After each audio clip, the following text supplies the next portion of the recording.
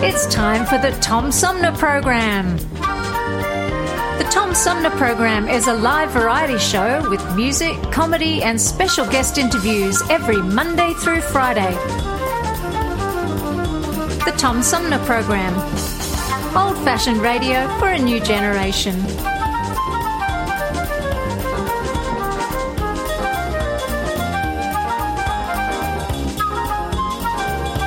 Our theme music is Fruit of the Louvre, provided by Flint composer-producer Howard Eddy.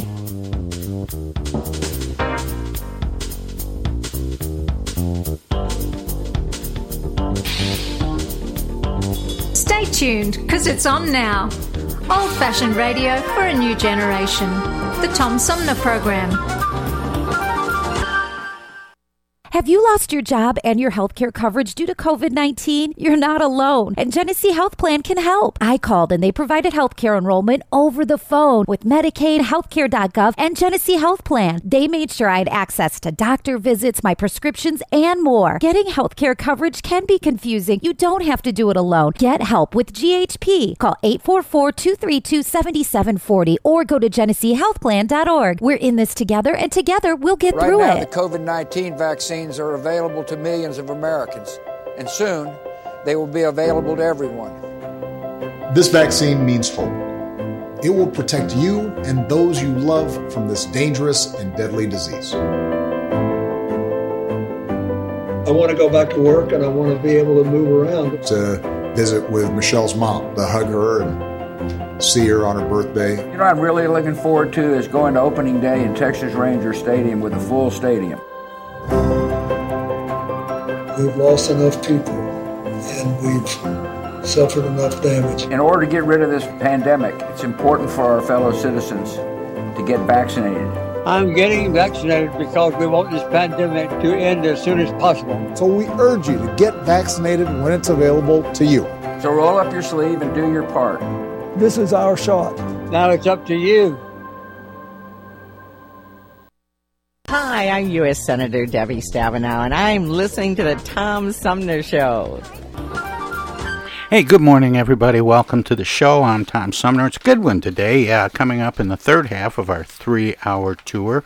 We're going to start the weekend off early talking music with British music journalist and broadcaster Paul Sexton from the UK, talking about his new book, Prince, a portrait of the artist in memories and memorabilia. We're going to also talk with, in the second hour, with historian Terry Chester Schulman about his book, Film's First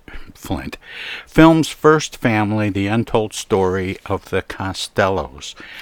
But this first hour, we're going to talk about a new book written by the author of 5 novels, and she has taught Hebrew and Yiddish literature at Harvard.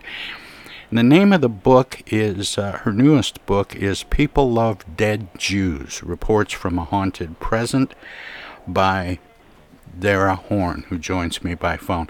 Hi, Dara. Welcome to the show. Hi. Thanks so much for having me. Dara, that's kind of a dark title. Are you afraid that that's going to turn people off a little bit? Oh, gosh, I can't believe my publisher let me call this book People Love Dead Jews. Yeah, I sort of still can't believe it. But, it certainly is provocative, but it is, I think that it really captures a lot of what I'm trying to say, and the title almost is like a dare. I've noticed that when I talk to friends about it, a lot of my non-Jewish friends are a little intimidated by it. They're like, wow, that's a very, very bold title, right? But I'll be honest with you, a lot of my Jewish friends just laugh, and they're like, oh, I know exactly what you mean. And that just, couldn't you make the argument that some people who have a fascination with history are really studying dead people?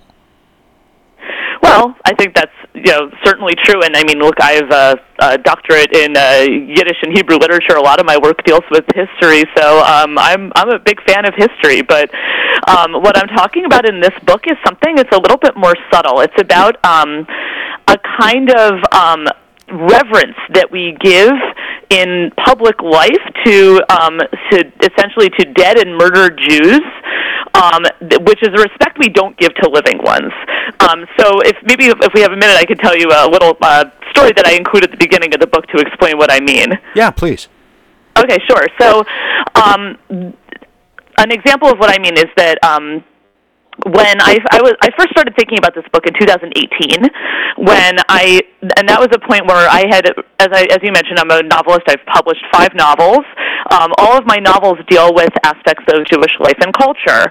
But around a few years ago, I started noticing that a lot of my editors at magazines and newspapers that I would write for, that whenever they asked me to write a piece, it was always to write about dead Jews. An example of this is in 2018, Smithsonian Magazine asked me to write a piece about Anne Frank. And I just remember getting that request and thinking, oh, I really don't want to write about Anne Frank. And then, but for me as a writer, the uncomfortable moments are where the story is. And so instead of just turning down the assignment, I thought, well, why don't I want to do this? Then I remembered the story that really encapsulates this title and started the idea for me. I remembered I had read a news item about the Anne Frank Museum in Amsterdam. So for any listeners who don't know, Anne Frank was a teenage Jewish girl who was hiding with her family from the Nazis in a set of hidden rooms in an office building in Amsterdam in Holland until they were found out and discovered and deported to Auschwitz and murdered in the Holocaust. This building where she and her family were hiding is now has been made into this museum commemorating her life and the lives of these other people who were murdered. And it's like this blockbuster museum where I don't know, like before COVID, it was like maybe 2 million visitors a year go to this museum. The news item I had read was about a young Jewish employee at this Holocaust museum, essentially, a young Jewish employee, and his employer, the museum, would not let him wear his yarmulke to work, right, this skull cap that religious Jewish men wear. They wouldn't let him wear it to work. They made him hide it under a baseball hat. He then appealed this decision to the board of the museum, and the board of the museum deliberated for about 4 months, and then they finally decided, okay, we'll let this guy wear his yarmulke to work. I had read that news item, and I just thought, 4 months is a really long time for the Anne Frank Museum to ponder whether or not it was a good idea to force a Jew into hiding. And, that's what it is. And, what I realized is that, this museum and a lot of Holocaust museums and movies and books and school curricula, all that sort of stuff, the purpose is like to teach everybody like a nice lesson about humanity. But, that requires, like, erasing Jewish identity. And so when I wrote that piece for Smithsonian, my first line of the piece was, people love dead Jews. Living Jews, not so much. And, what happened was, you might say, oh, this is just one incident at one museum, but then I realized that this reverence for dead Jews at the expense of living Jews and also at the expense of Jewish culture, it's just everywhere. It's so perverse and so pervasive, and I have a lot of other examples in the book of where I see this phenomenon, but it's something that's really part of contemporary life, and I think it's that, people like to tell stories about the past, and in this case about dead Jews, that make them feel better about themselves. There are literally millions of Holocaust stories, but I think isn't one of the reasons that so many people remember or are fascinated by the Anne Frank story was the journal that she kept, the diary? Yes, exactly. So she was a teenage girl who was keeping a diary while she was living in hiding, and that diary was discovered after her death. So after the war, everyone who had been hiding in this place was murdered except for her father managed to survive, and he came back and discovered her diary left in this hiding place and then was able to publish it, and it became this bestseller. The problem with that diary in terms of like the way it's been received, and it's also like this mega bestseller over the past, it was published in the 1950s originally, and it's sold tens of millions of copies. The problem is, that diary takes you all the way up to when she is arrested and deported to Auschwitz. It doesn't tell you about like how she died, why she died. I mean, these kinds of things are elided, and it's turned into this story of hope. So my example that I give in the book is the most famous line from that diary is this place where it's very near the end of this diary, where she writes, "I still believe in spite of everything that people are truly good at heart." And that's the sentence that, is plastered on the book cover. It's on the walls of the museum. It's like, oh, look, this is so inspiring to us. But, when we say it's inspiring to us, what we really mean is that it flatters us, right? Because it makes us feel forgiven, right, for, these lapses in our civilization that, lead to piles of murdered girls, right? But that's not what she's saying, right? If you think about what she's really saying, the truth is much simpler. Anne Frank wrote those words about people being truly good at heart 3 weeks before she met people who weren't good at heart. 3 weeks after she wrote those words, she was arrested by the Nazis, taken to Auschwitz, and murdered. I mean, that's when she met people who weren't good at heart. And so, we're turning this into this, uplifting story about humanity when it's really the opposite. And, we're flattering. I think there's something that's sort of that we tell stories that make us comfortable, and that's why that story is so appealing. In the book, I compare it with there are many other diaries that people kept during the Holocaust, and one that I compare it to is a diary kept by a young Jewish man who is a very similar story, young Jewish person who kept a diary during the Holocaust that was discovered after his death. But this was a diary that was kept at Auschwitz, at this death camp, and this young man was forced by the Nazis to escort people into the gas chambers, and then after they were murdered, to remove their bodies and burn them. That was the job he was forced to do, and he writes about this in his diary. And let's just say his diary is not so uplifting. But which one is more popular? This is sort of the question that I'm asking readers to consider. And in the book, it's... and I don't have the book yet, and I apologize for that. But am I to understand it's a collection of essays, and are they all written by you, or are there essays by other people as well? Oh, good question. Yes, it is a collection of essays. They're all by me. So these are all essays that I've written. Some of them have published before, some of them not. But they are all sort of tackling the same question. And as I said earlier, it's sort of, I started thinking about this idea, when I first started noticing editors at magazines kept asking me to write these pieces about dead Jews. And what I really noticed is that it's sort of coincided with this upsurge in anti-Semitism in the United States in the last few years. That Smithsonian piece that I mentioned that I wrote about Anne Frank, that was published in 2018. It came out just a few days before the massacre at the Tree of Life Synagogue in Pittsburgh, Pennsylvania, where someone had walked into a synagogue and started shooting people. And, of course, immediately after that happened, editors started calling me again to write about dead Jews, and I just noticed people wanted me to be, people wanted me to say something like sad and beautiful and inspiring about this, whereas what I really felt was enraged, and that was what I wanted to express. And so this book really, it's many different essays about many different things in contemporary life, and it goes as far as China and other places where Jewish life is represented in what I consider this perverse way. And what do you mean when you say reports from a haunted present? What do you mean by haunted present?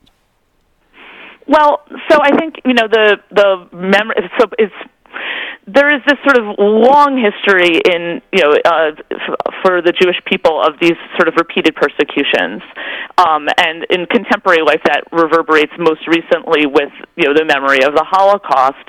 But what happens is that I feel that the way that memory is treated, it seems to make it almost impossible to talk about contemporary anti-Semitism.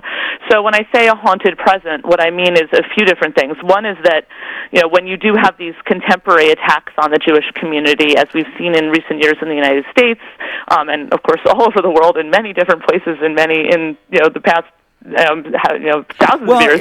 It's almost, Dara, it's almost as if people look at the Holocaust and say, Well, that's probably the worst it could ever get, and we beat that, so we're probably going to be okay. Yes, exactly. There's this idea that sort of like, and there's been this sort of saturation of Holocaust education. Dara, we have to put a comma here. I need to go to break here. Can you stick around for a few minutes so we can talk some more? Be happy to. My guest is Dara Horn. She is the author of a book provocatively called People Love Dead Jews, Reports from a Haunted Present. And we're going to let our broadcast partners squeeze a few words in or do whatever they do when we go to break. If you're streaming us, we have some messages as well. We'll be right back. Hello out there, everybody. It's me, Tigger. T-I-double-G-R. That spells Tigger. And don't forget to remember to listen to Tom Sumner program on account of because he's so bouncy. I'm Julie Lopez with Crime Stoppers. Have you ever wondered what to do if you have information about a crime or the whereabouts of a felony fugitive and you want the police to know but you need to remain anonymous? Well, here's what you can do. You can go to p3tips.com or download the mobile app. You can go to Crime Stoppers of Flint and Genesee County's Facebook page and click on the Leave an Anonymous Tip tab, or you can call 1-800-422-JAIL. All methods are anonymous, and if your help leads to a felony arrest, you may be eligible for a cash reward. Remember, your voice matters. Our lives have been turned upside down by COVID-19. When a vaccine becomes available, it's critical that all of us get it. What we do as individuals will impact everyone's health, including those who can't get the vaccine. We won't get through this unless everyone takes part. Now is the time to get up to date on all recommended vaccines for both kids and adults. Experts say it's more important than ever for everyone to get their flu vaccine this year. And if you're older, you should get both the flu and pneumonia vaccines, since both illnesses can make COVID-19 even worse. Vaccines are available at a lot of convenient places, so be an example for friends and loved ones and encourage them to get vaccinated too. We all want to reunite, travel, and get back to school and work, but that means we all need to get on board. This is the time to do what's right for each other. Get vaccinated. It's our best shot. Hey, this is Tom from the Tom Sumner Program. Catch me and a gaggle of great guests weekdays on Our Voices Radio, WFOVLP 92.1 FM. You never know who might drop by. Joe By from the Blue Hawaiian. Dan Sterling. Congressman Dan Kildee. Alexander Zonjic. Actor, comedian Joe Napodi. Woodrow Stanley. U.S. Senator Debbie Stabenow. State Senator Jim Ananich. Comedian Brian McCree. The unknown comic. Mark Farner. And Tom, I want you to know Tom's my friend. You've always got great questions, and you know the material, and you care about it, and that's impressive. Nice to be with you, Tom. And I admire you for reading all of that. I haven't read the whole thing. I'm willing to admit that. Hey, Tom, this is my favorite interview always. It's like having coffee at the kitchen table with you. Tune in Monday through Friday from 9 to 12 right here on 92.1 of a kind, and check out our website at TomSumnerProgram.com.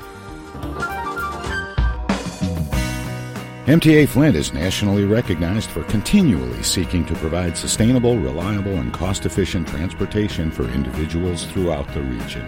Through work-related and non-emergency medical transportation and Your Ride services, MTA is moving people with future and alternative fuel technologies. More information about MTA Flint and specialized services is available at mtaflint.org. Discoveries. They happen when we least expect them, in places we thought we knew. And discoveries have a way of teaching us a little more about ourselves along the way. Welcome to Flint and Genesee County, where up north meets down south. Home to Michigan's largest county park system and a vibrant culture. A place filled with discoveries we've yet to make, throughout acres of beautiful lakes, wetlands, and woods, and in the diverse city beyond. Where the uplifting melodies of gospel choirs fill the air, where the work of renowned artists color the galleries and museums, where the fresh fruits and vegetables at the downtown farmers market awaken our senses, and where the cultural center and planetarium broaden our view of the world. Let's spend a few days enjoying the wonders of Flint and Genesee County, where the joy of discovery is pure Michigan. Your trip begins at Michigan.org. This is Congressman Dan Kildee, and you're listening to the Tom Sumner Program. And welcome back, everybody. We continue our conversation with the author of People Love Dead Jews, Reports from a Haunted Present, Dara Horn, who joins me by phone. Dara, thanks for sticking around, and welcome back. Sorry to make you sit through all that. Delighted to be here. Just before the break, we were talking a little bit about how the Holocaust and other historic acts of anti-Semitism and persecution overshadow contemporary anti-Semitism. And I wanted to bring up a story you recount about discovering that your children were aware of anti-Semitism in a way that was almost sort of matter of fact, and you were a little surprised by that. And you were attempting to explain a recent event in the news. Sure. So, after that, this massacre at this synagogue in Pittsburgh a few years ago, which I mentioned earlier before the break, I was trying to sort of, realize I had to talk to my children about this, and I, started telling them about this, and I'm like, you're probably wondering why this happened, and my kids just sort of looked at me. They're like, well, there are people who hate Jews, and I was like, it was disturbing to me that they knew this, right? I was like, how did you know this? And, they just sort of like rolled their eyes at me, and they're like, Mom, it's like in every holiday, right? It's like in the Passover story and the Hanukkah story and the Purim story. And, there are these Jewish holidays that are about this sort of battle against oppression. And, the Passover story is about, the Jews being enslaved in ancient Egypt, right? I mean, and being freed from slavery in ancient Egypt. The Hanukkah story is about, Jews who were forbidden from practicing their religion by an ancient Greek empire, and then fought back against this Greek empire. I mean, it's true that this is a very long historical arc, and I hadn't even really appreciated how much of that my children had absorbed. But then there's also something more in there. And I was taken by the fact that you were a little surprised by their reaction as much as you've written about these issues. Yes. Well, so the piece, yes, right. I mean, obviously they learned about, these holidays and these historical stories from me, right? I mean, this is, we've been talking about this in our family all along, but I think, for it to sort of that this is something that's real, that's happening here and it's happening now is really different. But also, I also see that, my children are growing up in an America very different from the one I grew up in, where there's sort of this, it's after, 20 years ago, we just celebrated, we just commemorated the anniversary of the terrorist attacks in New York City and the Pentagon and the September 11th attacks. And, there's been, the rise of the internet, where there's just sort of this, open, hate speech, which, people, including children, are sort of, confronting all the time, that people used to have less exposure to. So there's sort of, this sort of baseline of, suspicion of others and denigration of others that they're growing up with, which I hadn't appreciated how much that had changed them. An example of this that I give also in the book is about, I remember once, this was a number of years ago, when one of my children was in our synagogue choir, and they had there was a an interfaith Thanksgiving service where their synagogue choir was performing, and it was at a church down the street from our synagogue. And I remember I drove my daughter to this, and we're walking into the church building, and we go in the building, and she just looks at me. She was pretty little at this time. She was maybe 8 years old. And she looks at me. She's like, "Mommy, are we allowed to just walk in?" I was like, "Yeah, we're walking in. Your rehearsal's in this room. Let's go." And she's like, "No, why do we just walk in?" She's like, "You mean there's not a guard?" Because all synagogues in the United States in the past 20 years, maybe not all, but almost every synagogue will have security. Now, I want to ask you about that. That's normal. I'm sorry? Yeah, Dara, I want to ask you about that because, you mentioned September 11th, and we certainly saw a lot of anti-Arab sentiment and hate in the wake of that event. Recently, with the pandemic, we've seen attacks on Asian Americans, and there doesn't seem to be any shortage of hate and anti-something. But you suggest anti-Semitism is on the rise. How come? Well, I mean, the silly question is, what did the Jews do? The answer is nothing, right? I mean, racism is never the fault of the people who are being attacked. It's the fault of the people who are doing the attacking, right? And that's the nature of racism. We've been looking at these other events as reactions to something. The attacks on September 11th, the quote China virus. You were about to talk about fear, and of course fear is at the center of this. But how does it apply to Jews? I'm struggling with that. All right, yes, of course I understand. Of course. Anti-Semitism is a little bit different, maybe, from other forms of bigotry, in that it's essentially a conspiracy theory. Right? It's no different from other bigotries in that it involves people hating others with as a group for really no logical reason, and for the motivation of that hatred has more to do with their fears about their own position in society. This gives me the chance to ask you, Dara, as long as we're talking about conspiracy theories, do Jews really have space lasers? Yeah, Jews don't have space lasers, or at least, they haven't sent me one yet. I have not yet gotten my space laser in the mail. I'm very upset about that. Anti-Semitism is a conspiracy theory, right? The concept is that, there's this, secret nefarious group of people who are trying to take over the world, and they're running things behind the scenes, right?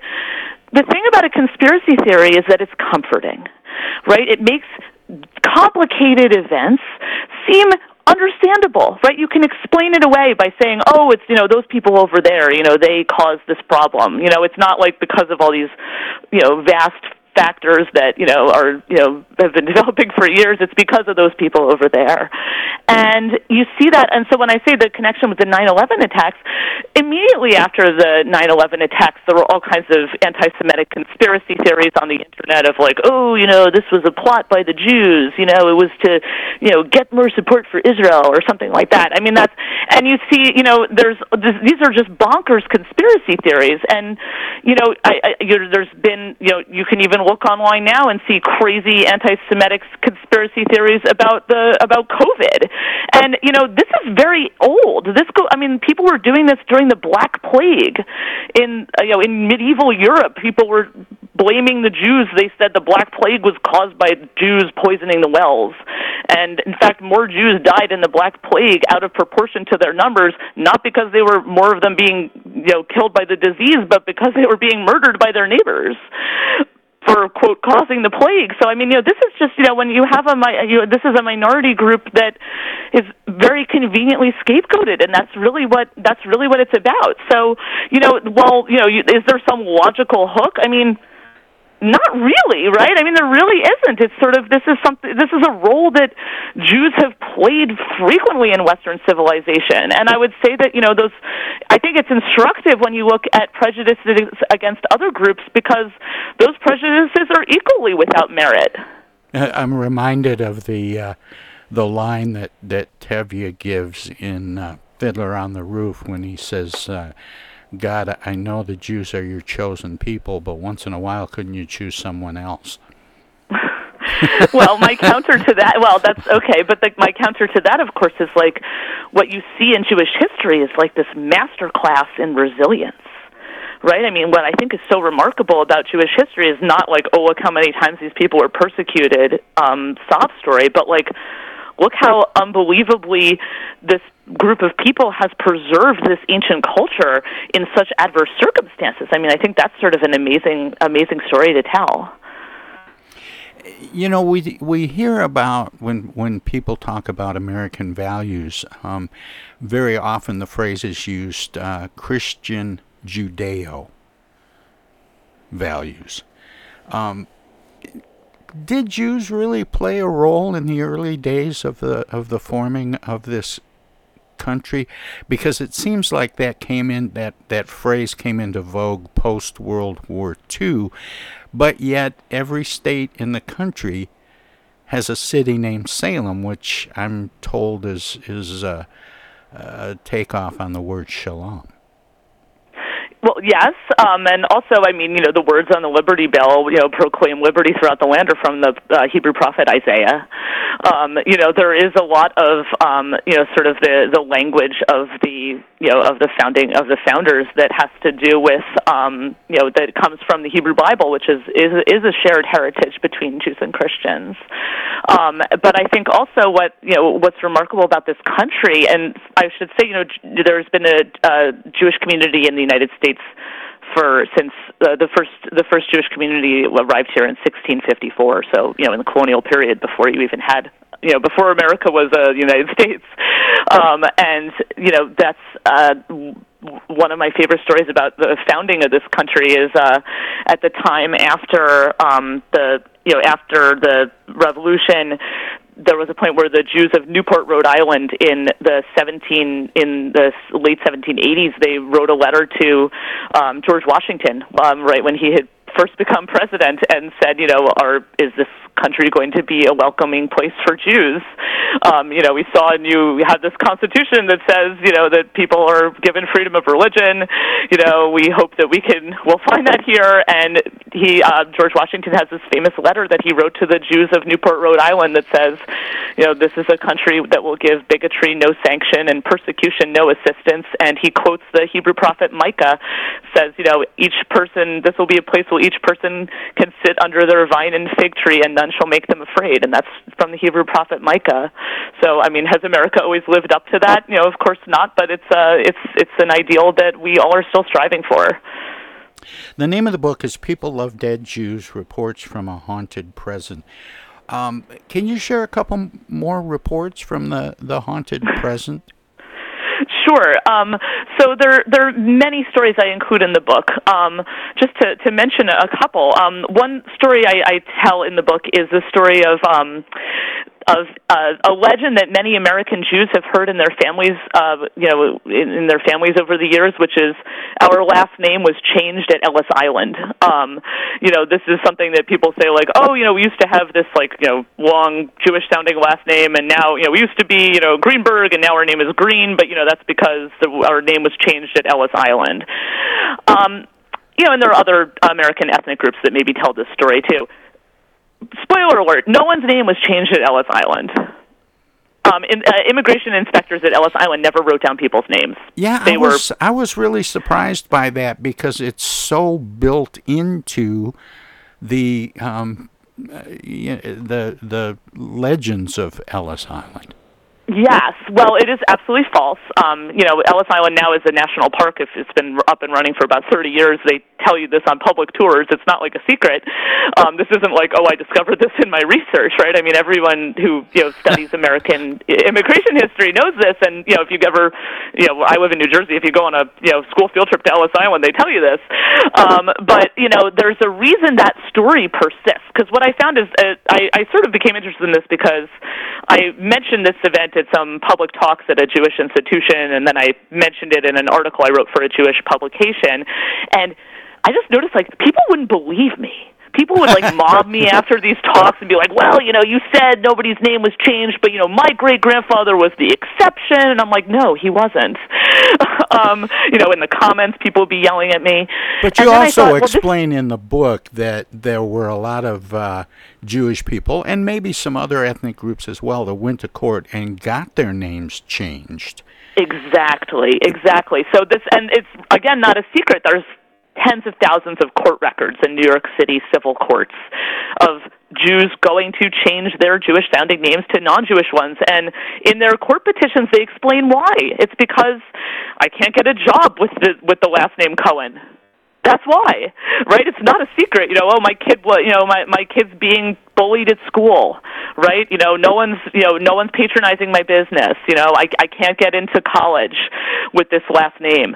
And and what you see, it's like this devastating reality, because basically it's that American anti-Semitism was impeding these people's success. And so what you see is them essentially succumbing to it in a way by changing their names. And that's when I realized, this happy story we hear about, oh, my name was changed at Ellis Island. That story was something that a lot of American Jews' ancestors gave them that story to protect them, right? To not tell them this psychologically damaging thing that actually this country wasn't as welcoming as we had hoped. And I think that legend, in a sense, is doing some kind of emotional work where, it made subsequent generations of American Jews feel more welcome in this country. There's a funny story about a guy going to get his name changed. His name was Joe Schickelgruber, and he wanted to have it changed to Frank Schickelgruber. And the judge said, now wait a minute, let me get this right. You want to change your first name from Joe to Frank. You don't want to change Schickelgruber. And he goes, no. And the judge says, how come? And he says, I'm just tired of people coming up to me all the time and saying, hello, Joe, what do you know? Right, and of course the reason that's funny, right, and the reason that's so funny is because it's hiding the ball, right? There's a darkness underneath jokes like that, and a darkness underneath the story of Ellis Island, right? Which exactly. is that they're like in other words, the only reason that you and I both find that joke funny is because we both know that a Jewish-sounding name is the thing you want to get rid of. Well, what does that say about our society? That the Jewish-sounding name is socially unacceptable. How do people try to, I don't know, change anti-Semitism? We have this discussion a lot in this country about blacks and whites, and how whites, there's this old, I remember when I was a kid, people used to say, and didn't even realize it was offensive, that, some of my best friends are black. Well, at the time, some of my best friends are colored. And how do we avoid unintentional digs? How do we avoid saying some of my best friends are Jewish?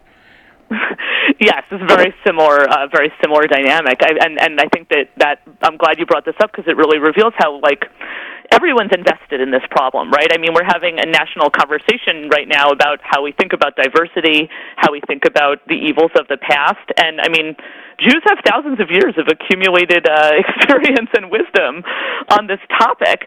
I think what it has to do with is, people are often asked to erase their parts of their identity in order to deserve public respect. And this is something I know as a woman, right? I know that, when I'm speaking publicly, I'm expected to constantly smile, even when I'm talking about something very grim, right? I mean, a man would not be expected to smile his way through a discussion about a conversation about a book called People Love Dead Jews. But as a woman, I mean, we're on radio, so I don't have to smile. But, when I'm giving a public lecture, I'm expected to smile because I'm a woman. So, and what that means is my job as a woman is to make men feel comfortable. And I think many minority groups, you brought up the black experience, absolutely, and certainly including Jews, have a similar experience where the priority is on making other people feel good about themselves. Actual diversity would involve letting other people make you feel uncomfortable, right? Letting other people challenge your beliefs.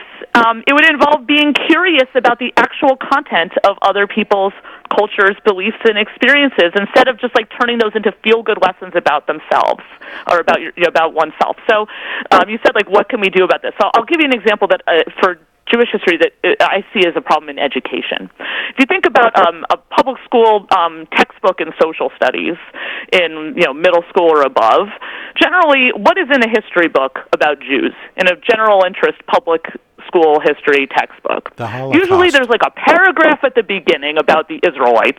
Okay, so those are people lived a long time ago and they're dead and who cares? And then there's a chapter toward the end about the Holocaust.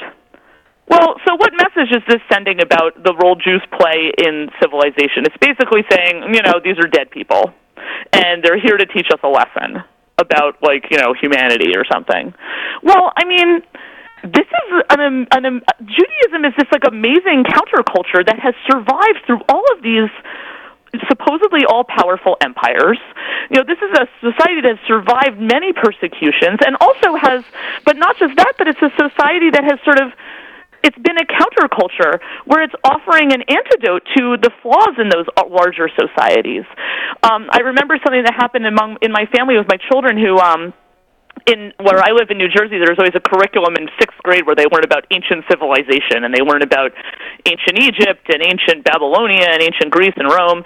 And each year when my kids were in 6th grade, at some point during the year, they'd come home and they'd say, you know, in school we're learning about all these great civilizations of the past, but at home we, like, have a holiday for each of these civilizations about how they tried to kill us.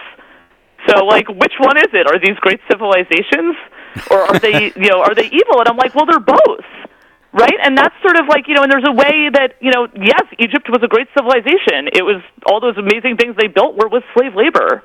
And I think, you know, those same questions come up when we think about American history with, you know, with the Black experience in America, and with the Native American experience in America. There are ways to tell stories about the past and about the present where it's not just about, you know, patting ourselves on the back for, you know, telling a nice story, and also ways where it's not just wallowing in horrors. There's ways where you think about, you know, the difficult questions in the past and you turn it into what psychologists now call post-traumatic growth.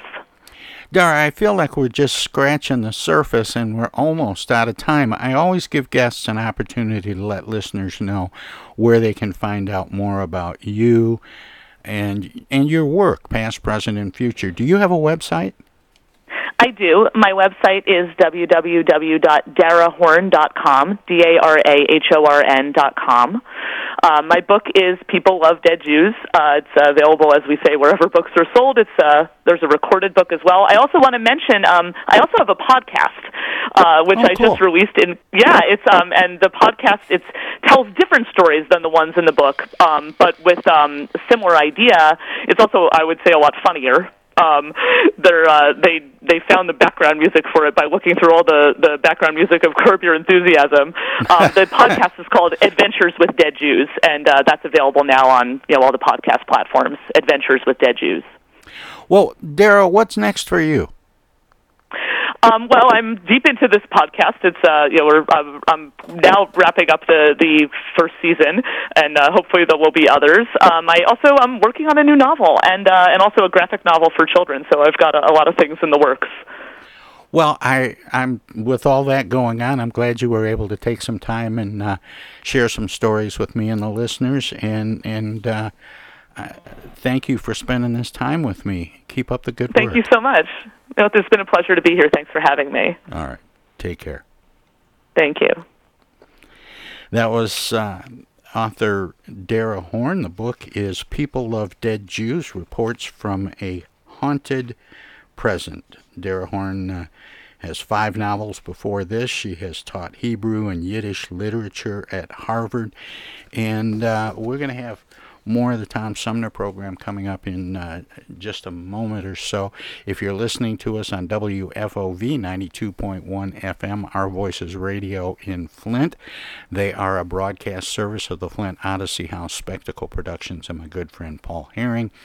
We're going to let them squeeze a few words in or do whatever they do when we go to break. If you're streaming us at TomSumnerProgram.com, we have some messages as well. So don't touch that dial, don't click that mouse. We've still got lots more to go on today's edition of the Tom Sumner Program. Hi, this is Joe By from the Blue Hawaiians, and you're listening to the Tom Sumner Program. While we've been staying safe at home, scientists have been on a journey. The destination? A COVID-19 vaccine. This journey began decades ago with research into other coronaviruses.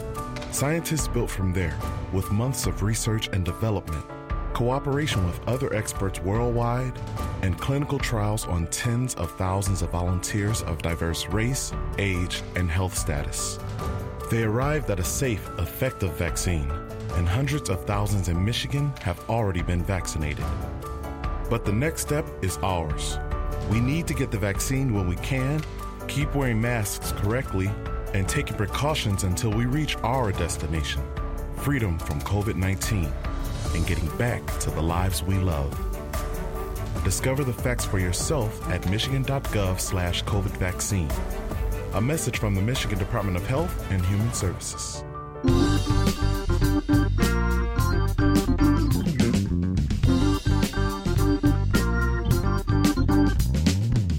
Start your weekend early with the Tom Sumner program every Friday live at 11. We turn the spotlight on the world of arts and entertainment featuring artists from music, TV, and the movies. Catch everything from the rich local talent pool in and around Flint and Genesee County to up-and-coming stars of stage and screen, plus legends from New York and Hollywood. Hi, this is Greg Nagy. Hey, this is Harper. Hi, this is Joe By from the Blue Hawaiians. Hi, this is Alexander Zonjic. Hi, this is Mark Farner. This is Maurice Davis. Hi, this is Rochelle Ray. Hi there, folks. This is Sweet Willie T. Hey, this is Steve from the Nashville office. I'm Gwen Pennyman Hemphill. Start your weekend right. Go to 11 Fridays on the Tom Sumner program.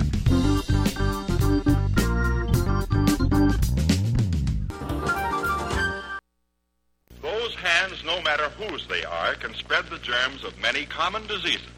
That's why I want you to realize how important it is to keep hands clean, to wash them regularly and always before meals with Lifebuoy, which not only removes dirt, but helps to remove germs. Teach the children this habit. Form it yourself. Always use Lifebuoy for hands and face as well as the bath. America, your children have an amazing superpower. That's right. They can help save lives by simply washing their hands. Just 20 seconds of thorough hand washing after they've coughed or sneezed or been outside can help fight against the dastardly spread of germs. Armed with only soap and water and hands, your superhero can protect you, your family, and everyone out there in America land. Amazing! Find out more at coronavirus.gov. A message from the CDC and the Ad Council.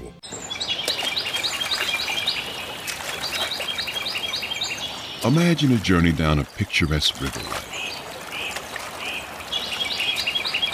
Imagine your Flint River, 142 miles of recreation, natural beauty, and precious resources.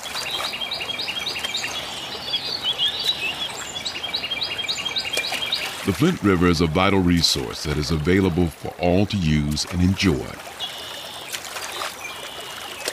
The river and its ecosystem provide unlimited recreational opportunities and natural beauty while supporting wildlife in a vibrant landscape. We all have a responsibility to protect and preserve this precious resource. Learn more at flintriver.org or call the Flint River Watershed Coalition at 810-767-6490. The Tom Sumner Program.com. Hey, this is First Ward City Councilman Eric Mays, and you're listening to the Tom Sumner Program. Welcome to this presentation of the Comedy Spotlight on the Tom Sumner Program.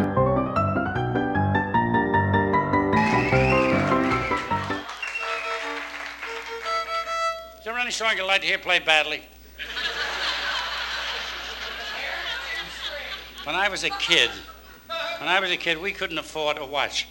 I used to tell time with my fiddle. I'd practice late at night. The neighbors would say, "Fine time to practice violin, 10 o'clock at night."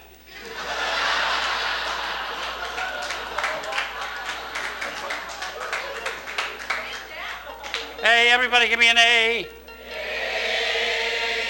All right, we'll have a little folk singing now. The Jewish hit parade. Buckle down, yeshiva, buckle down.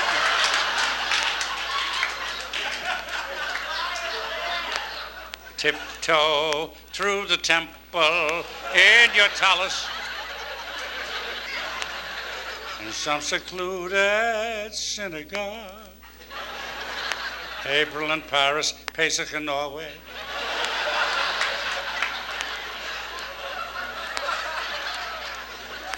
You came, I was in shul. How did I know it was your bar mitzvah? Is your mother from Odessa? Was your old man a pants presser? I feel good today. I was up at the crack of 6 this morning. Took a brisk walk to the bathroom. Was back in bed 6:05.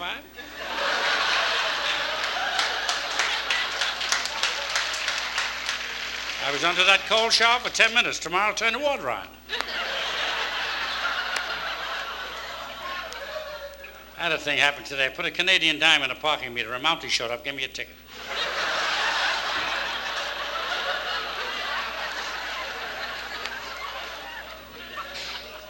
I play this thing two ways, for pleasure or revenge.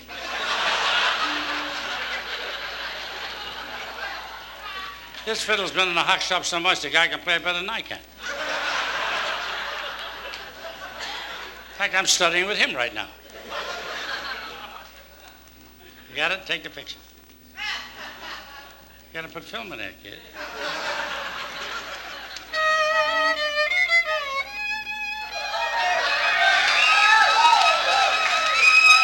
I keep moving, I'm no fool.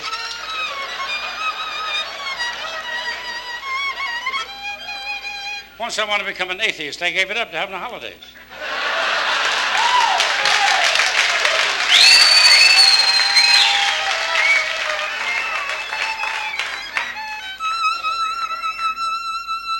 In the words of King Solomon, who said to his 1,000 wives in bed, take a number for better service.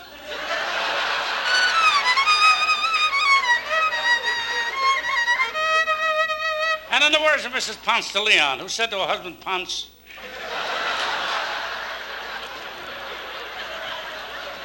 Ponce, you going to Miami without me?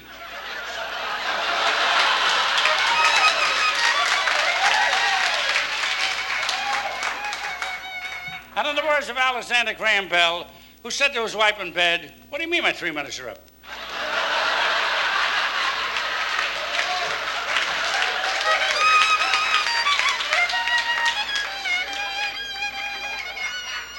In Boston a couple of years ago, a man knocks on the door. Who's there? I'm the Boston Strangler. He turns to his wife. It's for you, dear.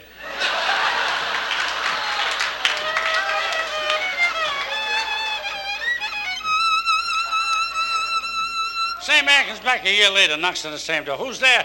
I'm the Boston Strangler. He said, I already gave. The big finish. Hit it. Yeah. Thank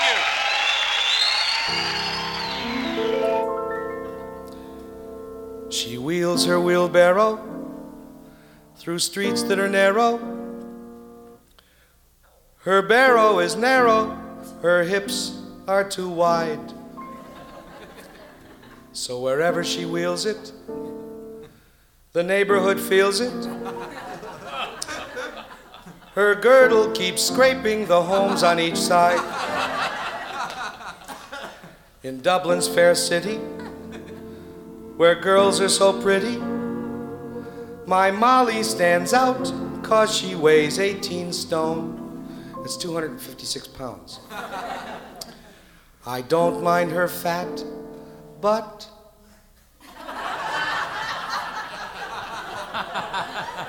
it's not only that, but she's cockeyed and muscle-bound, Molly Malone.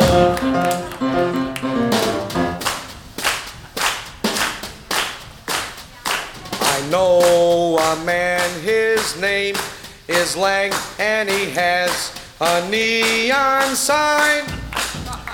And Mr. Lang is very old, so they call it Old Lang Syne. Oh, what have you done, Billy Sol, Billy Sol? Oh, what have you done, charming Billy? You took almost every cent from the U.S. government, which you spent on fertilizer, which is silly.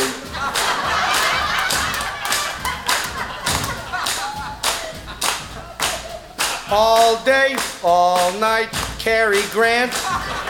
That's all I hear from my wife is Cary Grant. What can he do that I can't? Big deal, big star, Cary Grant.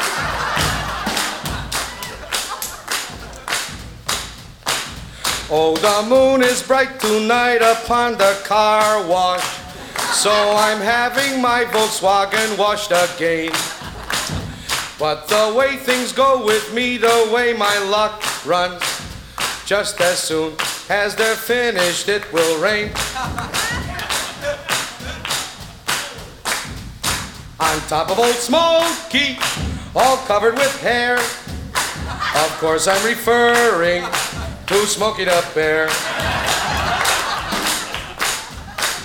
Here's a famous old folk song that you all know entitled Aura Lee. Every time you take vaccine, take it orally. As you know, the other way is more painfully.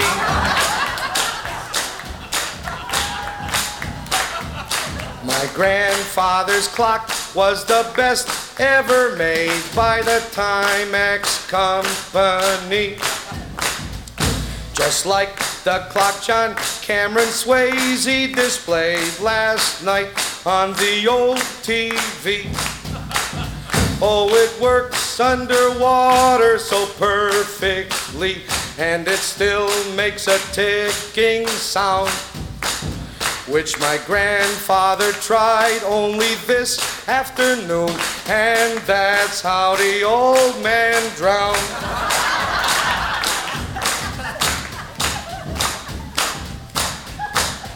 Do not make a stingy sandwich, pile the cold cuts high. Customers should see salami coming through the rye.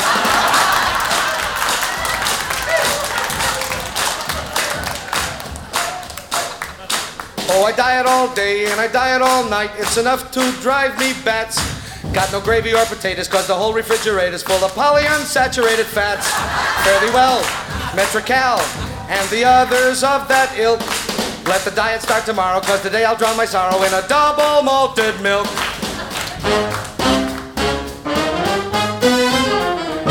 When you go to the delicatessen store, don't buy the liverwurst. Don't buy the liverwurst. Don't buy the liverwurst. I repeat what I just said before. Don't buy the liverwurst. Don't buy the liverwurst. Oh, buy the corned beef if you must. The pickled herring you can trust. And the lox puts you in orbit, A-OK. But that big hunk of liverwurst has been there since October 1st. And today is the 23rd of May. So when you go to the delicatessen store, don't buy the liverwurst. Don't buy the liverwurst. Don't buy the liverwurst. It'll make your insides awful sore. Don't buy the liverwurst. Don't buy the liverwurst.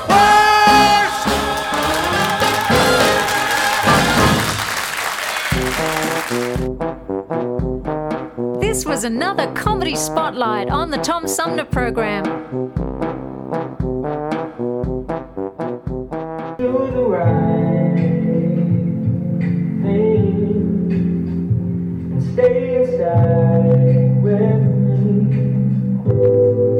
You might just save a life, or 2 or 3 or 4 or maybe 5. Let's save lives. Are we crazy, baby? This isolated life ain't all that bad.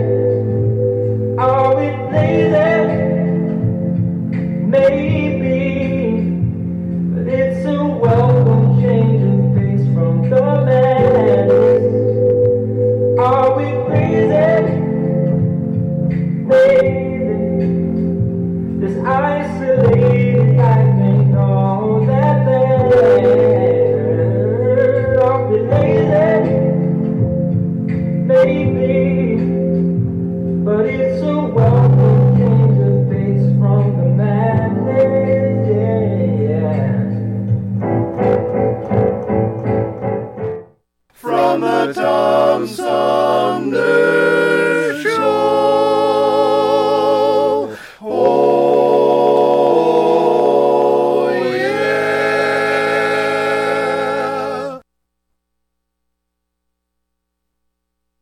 you pilots get off of my lawn. We're trying to do a radio show down here. It's a Tom Sumner program, don't you know?